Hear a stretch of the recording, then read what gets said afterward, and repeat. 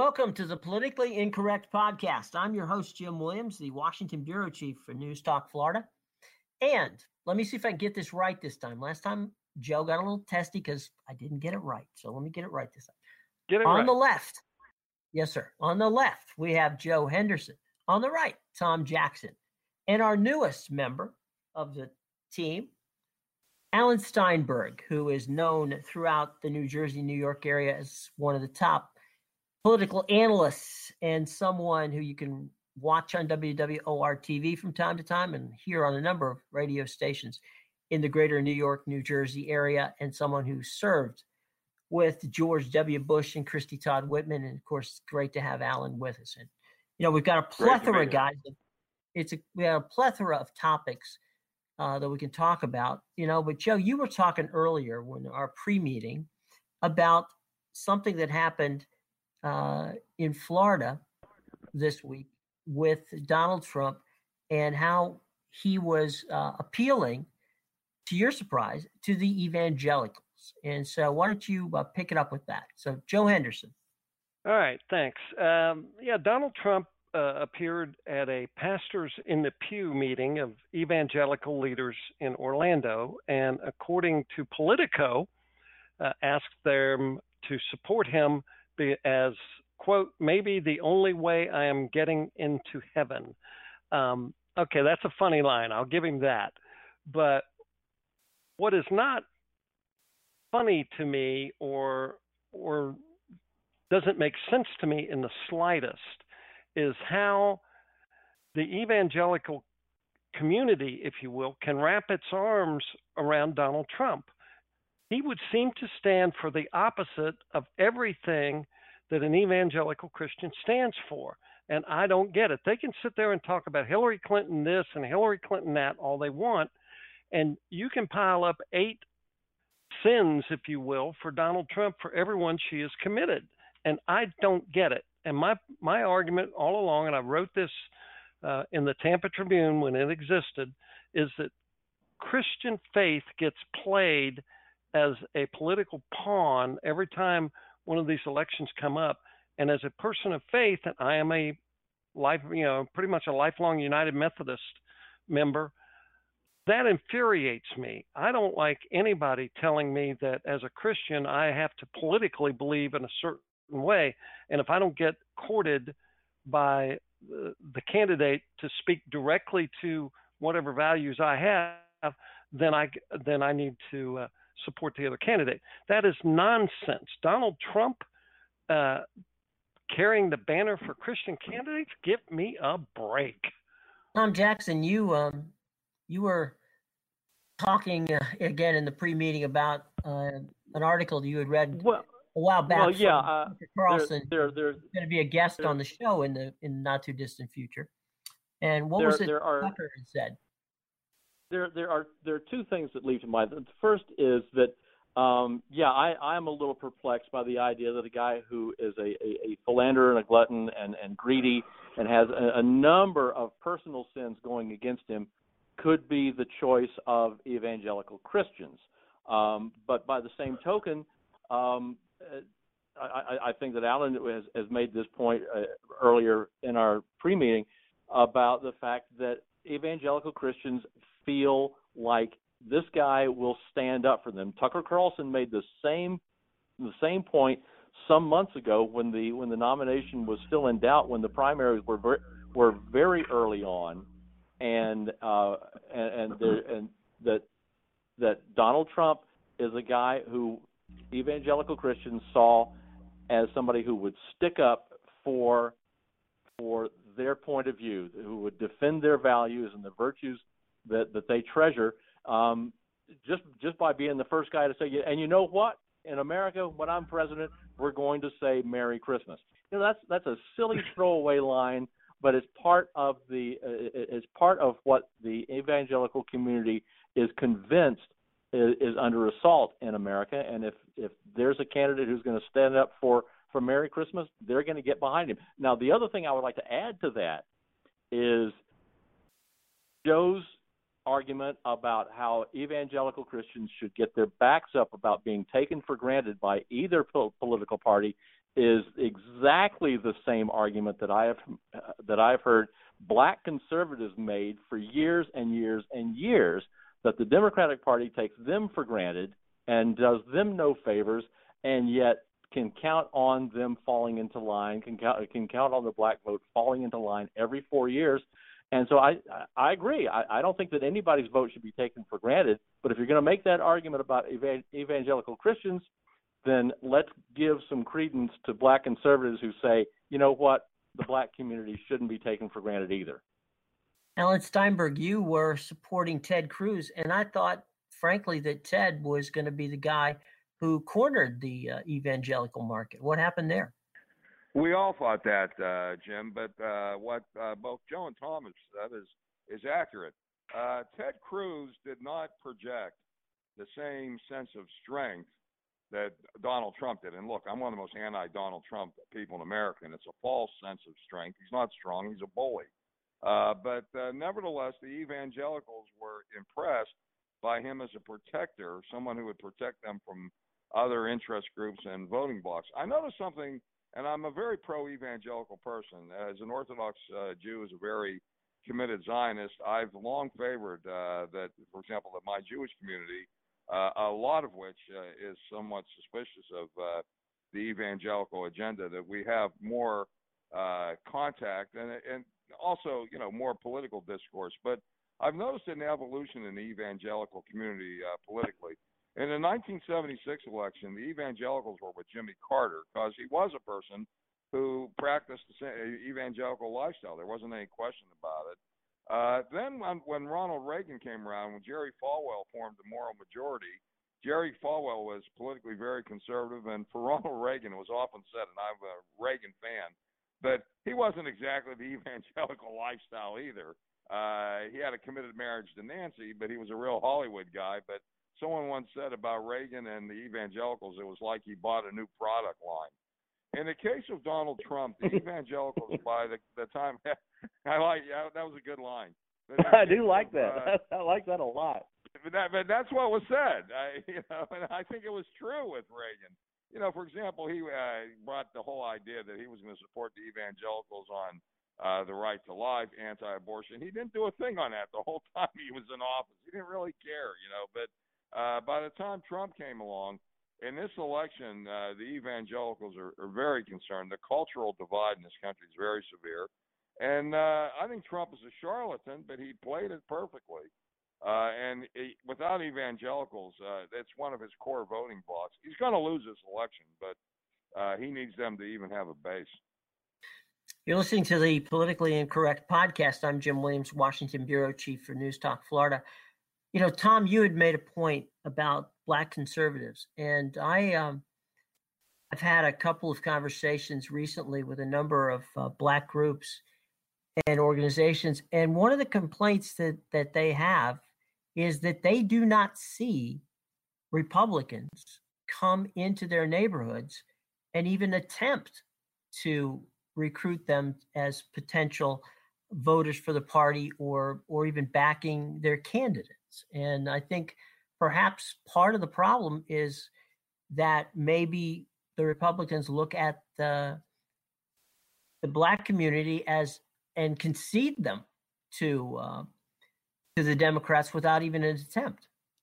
Yeah, it's a self-fulfilling prophecy that Republicans think they can't get the urban black vote, and so they don't pursue it, and the urban black community sees the fact that Republicans don't come to town, and so they don't vote for them. I mean, Paul Ryan made an impassioned plea in 2012 to be allowed to barnstorm the inner cities, and the Romney campaign said, no, you're better off being other places. I mean, so the party that once upon a time at least had a dalliance with Jack Kemp politics, the idea that conservative politics and conservative policies could bootstrap these communities and actually breed a new class of Republican voter, is just not something that's even considered anymore, as near as I can tell.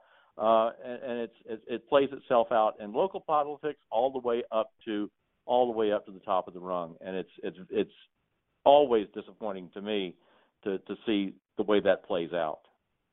I talked to Michael Steele about it, and Michael was telling me that he made a valid attempt at trying to get some of the even some of the senatorial candidates to come into the inner city in Baltimore and in some of the more what you would automatically think to be considered straight up Democratic areas, and there was a great deal of pushback against it. Well, I can tell you from I'm sorry, go ahead. No, Alan, you have more expertise on this than I do. Well, I have experience with this issue, and I think when Republicans have made a legitimate attempt, they've had far more success than people would believe. For example, Tom Kean in New Jersey, he really made an effort to outreach in the African American community. But there were two reasons he was successful. African Americans felt Kean was very sincere. He won over 50% of the African American vote when he ran for re-election in 1985. But the second thing was that Kean had around him African Americans like Lenny Coleman, who ended up later became the president in baseball in the National League. I worked with Lenny on a memorial to Jackie Robinson. He had people who were authentic personages in the African American community, and they helped Kean get there. I think that Republicans have given up on this, and I think it's unfortunate. We had people like Jack Kemp for years. Newt Gingrich was a strong advocate of outreach into the African American community. But somewhere along the line, it's been abandoned, and it's unfortunate, and it's reflected in the polls where it showed Donald Trump getting a big fat 1% of the African American community. I think this abandonment is very unfortunate. That's 1% with a margin of error of about 4% from the poll that I saw. So it's possible that he's negative 3% in the black community. So something to think about. Alan, what's the chance? I mean, you have been in GOP politics for a while. What's the chance that Republican candidates are being steered away from the black community because there is a perception that by doing outreach to black communities, you will push away a certain segment of the Republican voting bloc that is white and is suspicious of black voter outreach? Well, it all depends what area of the country. For example, I'm hopeful as to one thing. You have a guy, an outstanding individual like Tim Scott, senator from South Carolina, a conservative African American, who I think someday may be considered. I think someday he may be considered for president. I think down south, actually, this shows how history changes. The developments in history change things. I think Republican outreach to the African American community has had much more success than people would believe. The Democrats, actually, by contrast, they're not interfacing as well as they used to with the white community. But I think Republicans have a real good chance of outreach there.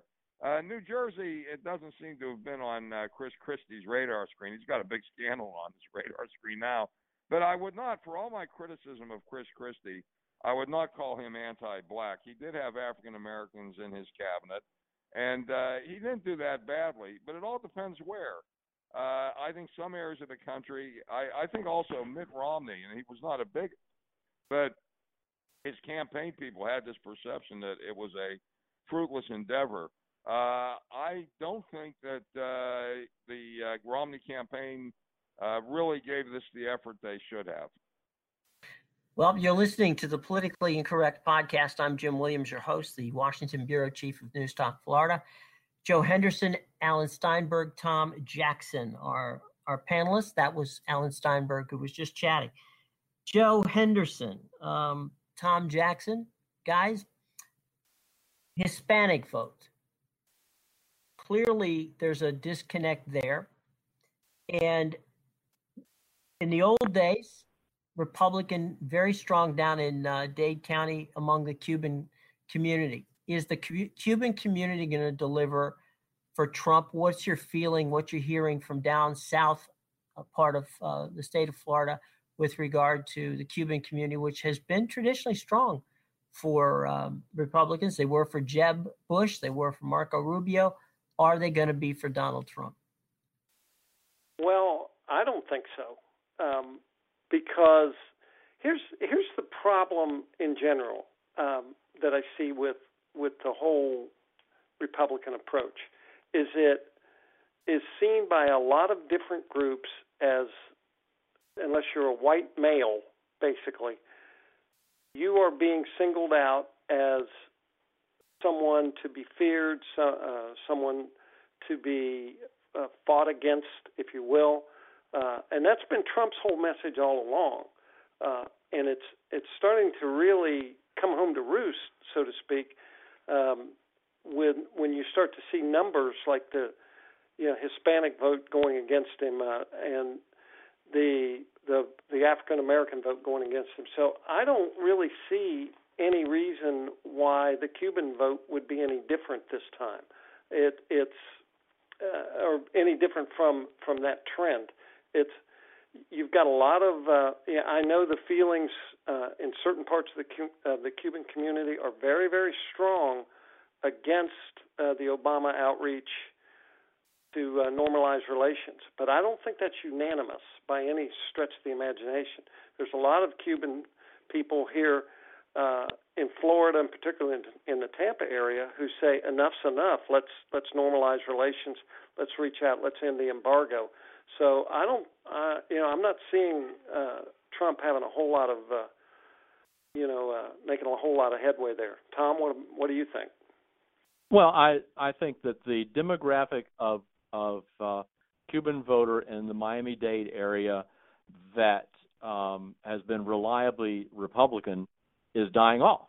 I mean, that generation of Cubans who came to the States during the rebellion, the revolution, those who are still there are still staunch Republican voters, and I think that they can be counted on to support Donald Trump, but there's just not that many of them anymore. And I think Joe makes a fair point that the subsequent generations, and especially the younger Cubans who live throughout Florida now, are thinking, yeah, maybe enough is enough. Maybe it's time for some reconciliation. Now, I will point out that since normalization has begun to happen between the White House and Havana, that dissidents are reporting that they have been cracked down on like nobody's business, and that the normalization from the White House seems to have given a green light to the Castro regime to really punish political dissent. So you got that going for you.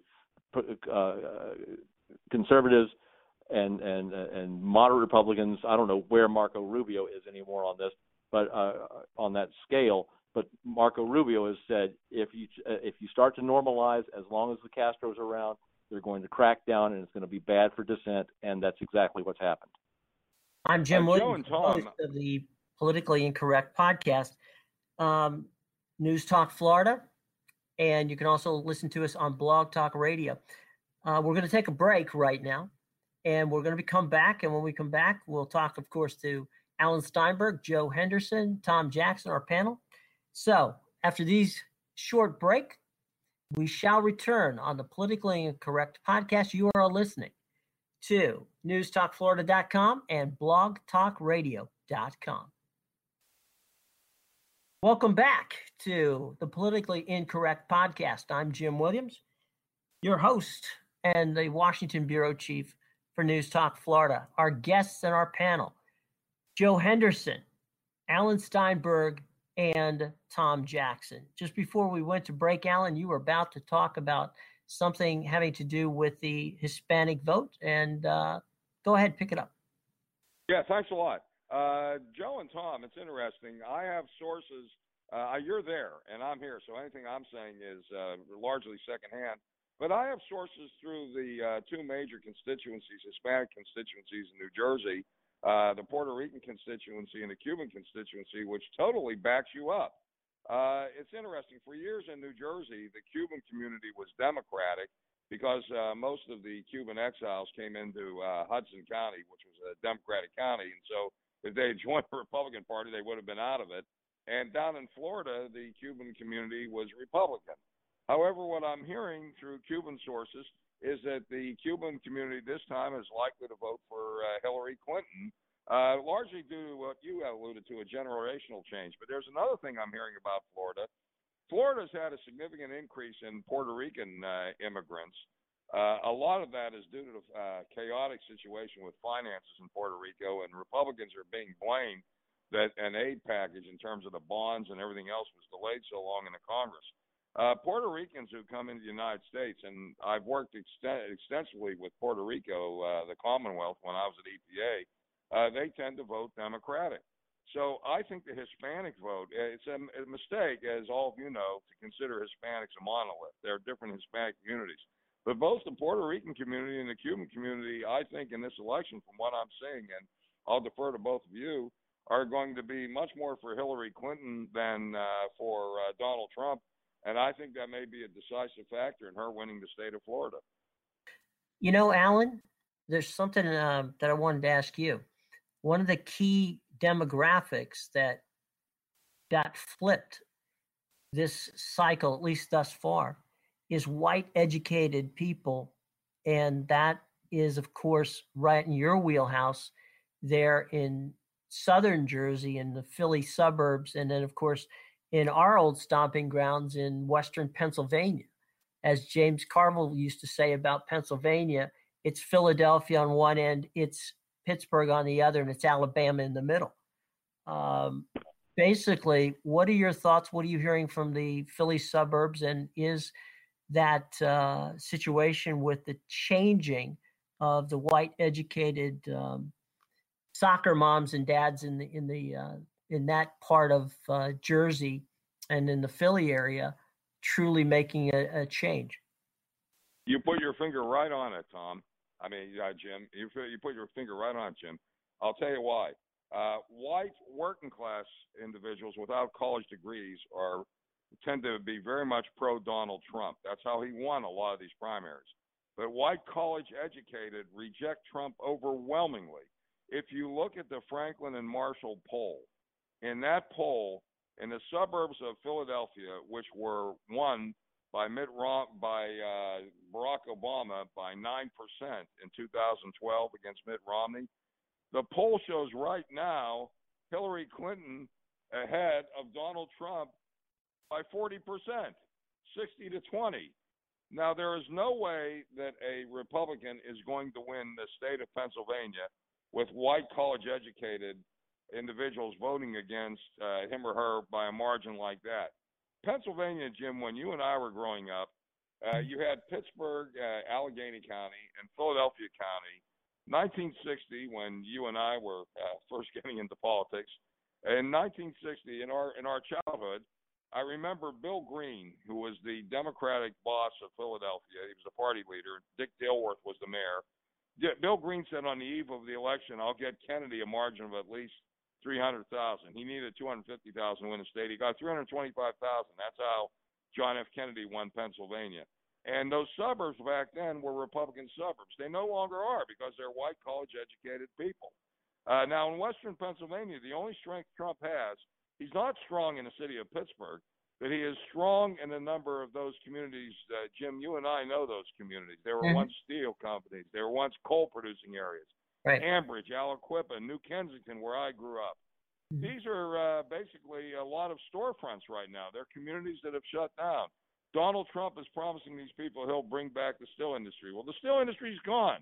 All these heavy industries have gone. It's a false hope that he's putting out. But the Democrats, Hillary Clinton, the Clinton-Kane ticket, is going to win Pennsylvania. And the significance of that is this. I did a electoral college scenario about a month ago. I gave Hillary Clinton a base of 236 electoral votes, Donald Trump 191, because Pennsylvania, their 20 is now, it was a swing state. It's now going to be for Hillary. Virginia with Tim Kaine is now going to be for Hillary with their 13. And New Hampshire, where Hillary is ahead by 15 points, that is a total of an additional 38 electoral votes, and Hillary Clinton is going to win the presidency unless there's some cataclysmic event that happens. And it's all due to Pennsylvania, Virginia, New Hampshire, and her base. This week, we had a situation where Paul Ryan was reelected. He is, of course, the Speaker of the House. He's number 3 in line to the presidency, the most powerful member of the GOP party. You know, I've asked you guys this a couple of times, and I'm talking, of course, to Alan Steinberg and to Tom Jackson, who are very learned men on the Republican side. Who comes out of this if it is a whitewash, if it really becomes a big time loss? Who comes out of this? Does Paul Ryan? I mean, right now Paul Ryan's trying to hold the party together. Tom Jackson, you said about a week ago that you figured 2 weeks from now, if it didn't look like, you know, if the tide continued against Trump, that the GOP just might cut loose and actually, to quote a story from Politico this afternoon, they were talking about they're literally, the Republican Party at this moment is looking at their polling problems, and if the polling problems continues to go against them, they are going to consider pulling some of that money away from the presidential campaign and put it into some seriously close senatorial races. So what happens to the party after this election? We'll go to Tom Jackson here on the Politically Incorrect podcast, and I'll let Alan finish it up. Tom? God knows what is going to happen to the Republican Party. I saw that story that you were referring to. There's a letter being circulated, already has names of about 70 fairly heavy-duty GOP operatives telling Reince Priebus that he needs to just cut Donald Trump loose, not spend any more money on his campaign, and focus it on the down ballot races. I think that what will be critical about what happens with the GOP after November 9th is what sort of shape the Republicans are on Capitol Hill. If they have retained their House of Representatives majority and are not whitewashed in the Senate, then I think reasonable heads will prevail, and they will prepare for a post-Donald Trump cobbling back together of the coalition that they once had. If there's an absolute wipeout, I can't begin to tell you. I think that there will be fear and recrimination and anger, and hopefully it will result in, down the line, a realization that the Democrats came to after George McGovern, and that is that, and I guess again after Walter Mondale, is that winning is everything. That you can have you can pursue all of the ideological purity that you want, but if you aren't in power to act on it, then you're just whistling Dixie. So I think it all comes down to what they're left with on November 9th, assuming a big loss, a 4 or 5 or 6 point loss by Donald Trump. Alan? Let me go along with Tom completely. Tom hit it the nail right on the head, but I'll take it one step further. I'm usually a guy that loves to predict things. I can't predict what's going to happen after the election, but I have a pretty good handle as to what I think will happen during the election. Republicans are in real danger of losing the Senate. There are 3 races I think that I think the probability is extremely high they're going to lose. They're going to lose in Illinois. Mark Kirk is a great guy, but he's going to lose. They're going to lose in Wisconsin. Russ Feingold is back. I think Ron Johnson is going to be defeated. And they're likely to lose a seat that they were headed for victory in Indiana because Evan Bayh is running. The Bayh name is very popular in Indiana, and I think Evan Bayh is going to win. So that gives them 3 seats right away. Right now in New Hampshire, Kelly Ayotte is down by 10 points, and she's running against a very popular incumbent governor in Maggie Hassan, who is seeking the Senate seat. So Republicans are at real risk of losing that seat. Now, in terms of the House of Representatives, they're likely to keep it, except if the generic margin. Right now, the generic polling shows that Democrats nationwide have an edge of 4% in terms of whether the electorate wants a Democratic or Republican Congress. Now, as you know, the way the districts are set up, it's not going to happen just because it's a generic ballot. But if the generic ballot goes up to 6% gap, there's a lot of seats Republican seats that are normally considered leaning Republican, they may go the other way. We could, and if there's a wipeout of Donald Trump, we could get a Republican House as well. It's more than likely we'd have Republican House and a Democratic Senate. But the leadership in the Republican congressional leadership is going to have a very large role in the future of the party. And if the party just can't get a sense of direction, I'm going to tell you something I think is possible. I think we may have a third party that emerges. That maybe the Republicans are going to go the way of the Whigs in the 1850s. Look for one person as a key focus. He's a very bright ideologue, and that's Ben Sasse, the senator from Nebraska. As far as Paul Ryan goes, I love the guy. I think he's a great guy. He's a great policy wonk. He's not that effective of a politician. He would be a better president than he is a House Speaker, because as a president, he could have someone deal with the political matters. But I don't think he's that effective in terms of congressional politics. He doesn't seem to be able to reach consensus that effectively. Alan, with regard to Ben Sasse, do you feel he would be the guy picking up the mantle? What would that mean with the Freedom Caucus and the third, from the standpoint of the third party aspect? Who would break off? Where would the split be in the Republican Party, and where would the third party come from? Would it come out of the Freedom Caucus, or would it come out of traditional Republicans, or where would it come from? It may come out of the traditional Republicans, actually. You would normally think the Freedom Caucus might be the base, but a lot of people like me who are conservative, I'm an old Milton Friedman conservative, I get frustrated with the Freedom Caucus because they don't realize that you do have to compromise, you do have to achieve consensus, and you can't govern just by sticking your head in the sand. I'm not that high on the Freedom Caucus, guys, and I hear Republicans who are moderate saying there's no place for us anymore. I know how I feel. The Republican Party was the great opportunity society of Ronald Reagan, Jack Kemp, Vin Weber. Now it's just a party of cultural resentment. I watched the convention on TV from Cleveland. I'd been to 5 conventions before, and I said, boy, am I glad I'm not there. I couldn't stand watching it. And I think that you may have centrist Republicans saying, hey, we don't want to become Democrats. We don't like the kind of judicial appointments Hillary Clinton makes. We don't like the kind of big government programs, particularly because we're going to have a health care crisis next year with the collapse of Obamacare. So you may have centrist Republicans who start to think, hey, we need to let the Republicans go the way of the Whigs, and we need a new party. I'm not saying that'll happen, but that's a possibility. You're listening to the Politically Incorrect podcast. I'm Jim Williams, the Washington Bureau Chief of News Talk Florida. And with us, you just heard Alan Steinberg. Before that, you heard Tom Jackson. And now, Mr. Henderson, question for you. Hey, I'm here. I know you are. President accounted for. He's doing his Ben Carson impersonation. Right, yes, I am. And doing a darn good job of it. Joe,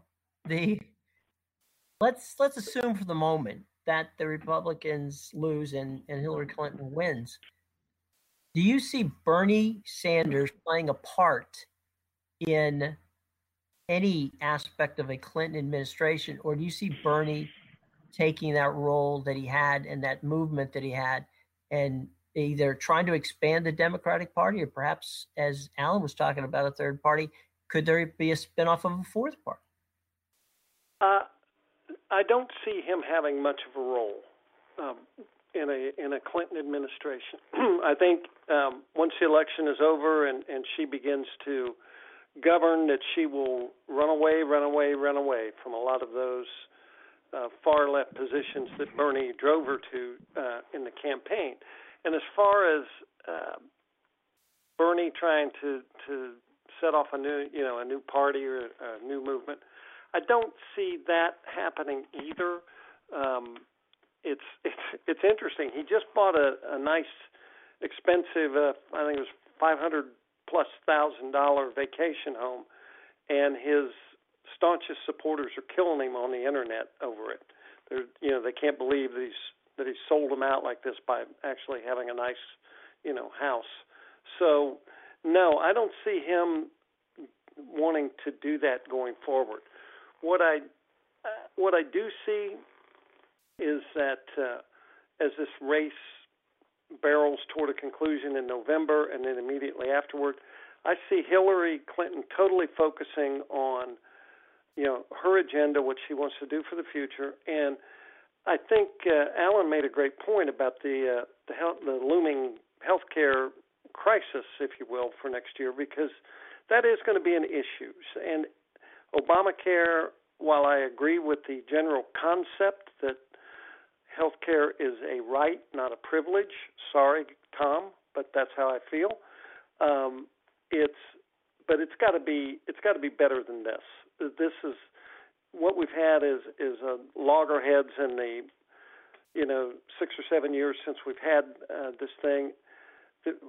The next Congress and under Hillary's leadership is going to need to unite behind something that works for everybody, that doesn't bankrupt the system, doesn't lead to the kind of spikes in premiums that we've seen, and that allows you, and I'm going to say this, to keep your doctor if you like your doctor. Okay. There's a healthcare development that is very interesting, and this is where Republicans are missing the boat. If all we're going to do is talk about tax cuts all the time, the people it's like the old song. It seems like I've heard that song before. Healthcare is an area where the Republicans could really be creative. A lot of what's happening where Jim and I grew up in Pittsburgh, they've gone to a whole new healthcare system where you really are changing from employer-based insurance policies over to captive insurance policies that hospitals have, and doctors are joining networks run by the hospitals, and the hospitals compete for doctors, which enables doctors to make more money, and a lot of doctors now full-time employees at the hospitals. Now, some doctors don't want that. Others like it because the hospitals pick up their malpractice insurance. But given this change in healthcare, which is not driven by government, it's driven by self-interest economic concerns, this is where Republicans ought to be creative and say, hey, well, it's a changing environment. Healthcare is now an economic investment opportunity. This is what we ought to do. But I don't hear Republicans talking about this. I hear them talking about all the social issues. I hear them talking about immigration to an extent that it's making me sick, because I don't think illegal immigrants are the cause of our economic woes. I mean, I do want legal immigration. I do want border control. But I think healthcare is something the Republicans ought to get into if we want to have a future. Well, I'll tell you what.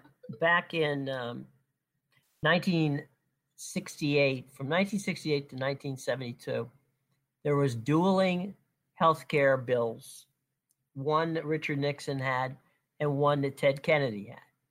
And we came very close on a couple of occasions in the late 60s and early 70s to actually having the universal health care that a lot of people, are looking forward to. And on his deathbed at Sibley Hospital in Washington, D.C., Ted Kennedy made the confession that he said that the one thing that he regretted, among others, was that he never sat down with Richard Nixon and cobbled out a universal health care, because at that point it would have been done in 1972. And so we'll talk about health care on another edition, but we're coming close to the end, guys, of the Politically Incorrect podcast. And time for final call. And let's start with Tom Jackson. Tom, you're up on final call. Some final thoughts from you today. We have conspicuously avoided discussion of the discovery of 44 emails from the trove of Hillary Clinton when she was Secretary of State that seems to indicate pretty strongly that she was operating a pay-for-play access system while she was Secretary of State that also strongly involved the Clinton Foundation. And in any other year, if this was a year that Republicans had nominated somebody who was a sensible candidate for president, I think that this would be the straw that broke the Democrat nominee's back. This is clearly bordering on fraudulent. The FBI wanted to conduct an investigation into this months ago, and it was quashed by the Justice Department. I mean, this just stinks to high heaven, and Hillary's going to get to skate because the Republican nominee is so awful. Alan? What I want to relate to what Tom just said about the Clinton Foundation. There is a story there that would make a fertile field for investigation. The New York Times did an article about the whole uranium deal that the Clinton Foundation worked in Russia, and I don't know why the Republicans don't go after that. I think that what these emails have revealed may be pay to play, although it's not as clear cut. But it's not going to involve anything criminal, and it's not going to involve a very serious ethics charge. So I think while the Republicans while Trump could go after the Clinton Foundation effectively, I don't think these emails are going to do it. And I think that he has become such a ghastly figure to Americans. And what he said about Obama being the founder of ISIS, that was more of an encouragement to violence than the whole Second Amendment thing he said the other day. I think that that allegation is going to destroy him. Joseph, you're up. Well, there was a new poll. We were talking about Senate races earlier, and there's a new Quinnipiac poll that shows Marco Rubio may be in trouble in Florida.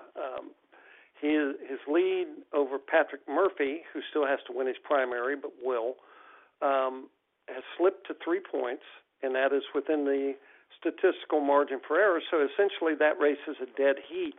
Marco had anywhere from a 7 to a 10-point lead after he re-entered the race in June, but the Murphy camp has been blanketing the airwaves with a lot of ads, direct appeals from President Obama to support Patrick Murphy, and it looks like it might be having an impact.